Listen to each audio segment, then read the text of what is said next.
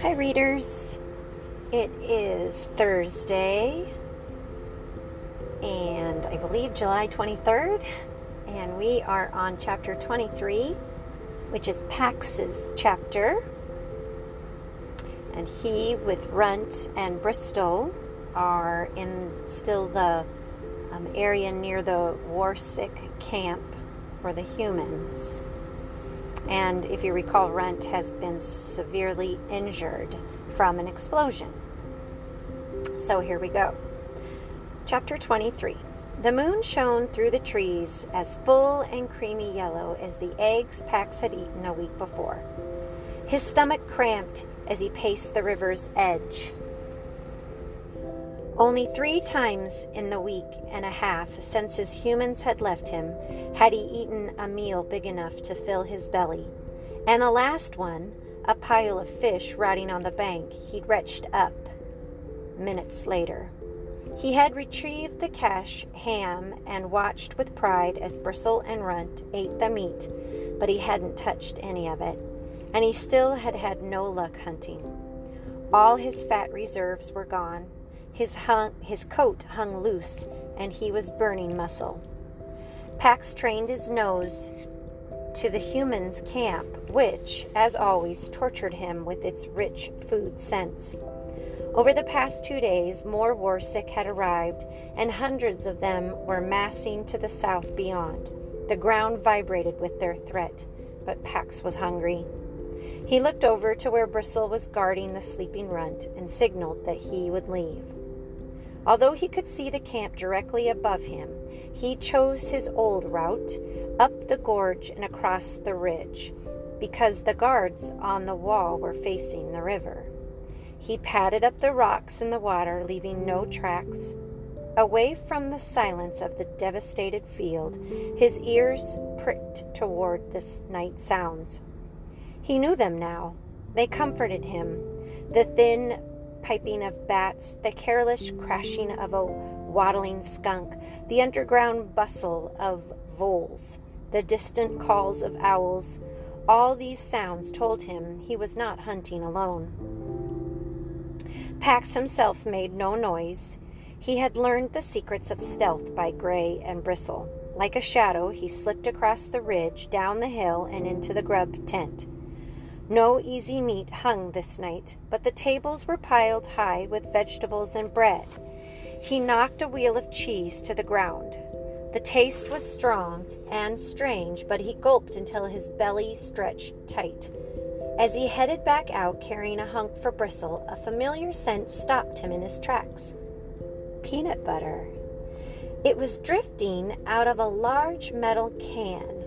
PAX dropped the cheese. He stood to sniff at the rim. Like the garbage bin at his boy's home, the can promised a variety of scraps. But above the calming lead scents rose the one he craved more than any other. His whiskers ruffled in pleasure. He nudged the lid aside a few inches. The clear jar lay on top of the heap, its sides still smeared thick with the creamy prize. PAX edged his snout under the lid and bit the top of the rim carefully. He knew from experience that this was how to grip the jar so it didn't cover his nose. He pushed away from the garbage can, and the lid clattered to the stony ground, ringing an alarm in the quiet night. PAX ducked under the table and froze. His pulse quickened. Across the tent, the flap snapped open. A human stepped in and clicked on a beam of light. Even over the peanut butter, PAX recognized the scent. His boy's father. PAX raised a paw, ready to dart in whatever direction seemed safest. The man swept the light around the tent. When it fell on PAX's eyes, he winced, but he didn't move.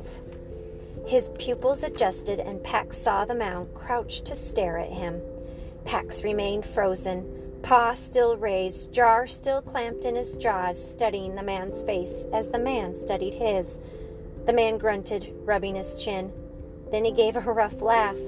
PAX lowered his paw an inch, holding the man's gaze, testing him. His boy father laughed again, then rose and lifted the tent flap. He kicked his boot through the opening. Pax knew the signal. The man had used it on him often, at the door of the human's house, at the door of his pen. Go through, it meant. Go through right now, and I won't harm you. The pact was reliable. Pax sped past him into the safety of the night. He didn't slow down until he reached the spine of the hill. He buried the jar and then crouched to watch for movement at the camp in the pre-dawn light.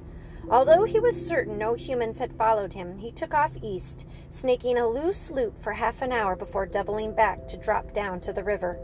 Runt was awake when Pax returned, and for the first time since the explosion, he was struggling to rise. Bristle urged him back down, but Pax saw that his lips were cracked and his eyes sunken. He needed water. Bristle looked to the river's edge. A dozen full bounds for a healthy fox. Would it even be possible for Runt? The little fox braced his forelegs.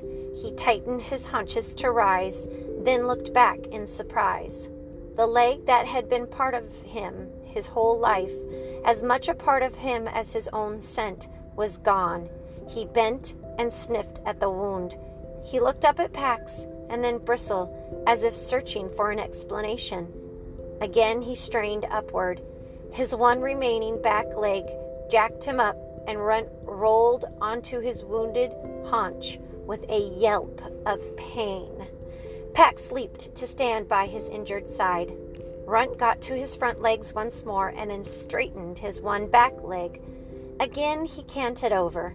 This time, though, he fell against the strong, tall flank of the older fox, and he did not cry out. He wobbled, searching for a new balance. When he found it, Pax took a single step toward the water, then waited. Runt stepped out. First, the two front legs, then a dragged hop with the single back leg, and a collapse against Pax. Again, Pax took a single step.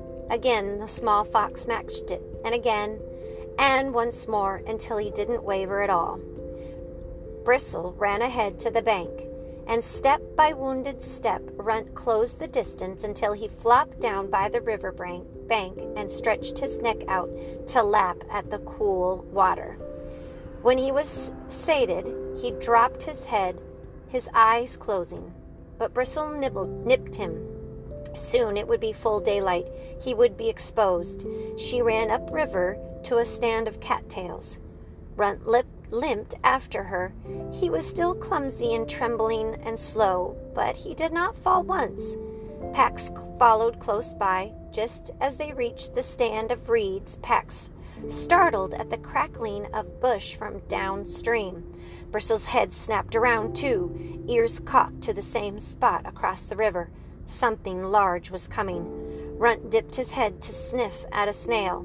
Pax and Bristle backed into the cattail reeds. Bristle called to her brother. Runt did not turn his head. A buck pranced out of the vegetation, tossed his antlers, then splashed into the river. Bristle barked for her brother again, and again he ignored her. The deer clattered up onto the other bank, heading for the bright grass of an unscorched area of field. At its edge, he lifted a hoof. As he set it down, the earth rocked, and the bright grass blew. The buck burst up, his back legs twisting and snapping. Runt screamed his terror at the quaking ground. Bristle and Pax herded him into the cool dark of the reeds and soothed him until he understood that he was unharmed.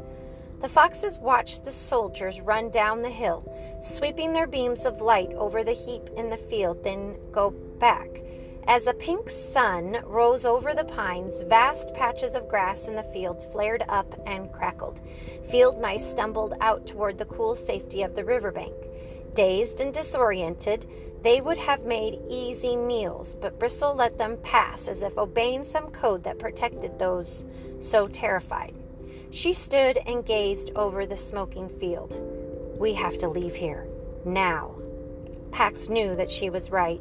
He followed her out of the reeds. Bristle called to Runt, who was watching a wandering vole. He didn't even flick his ears toward her, and Pax understood. He can't hear.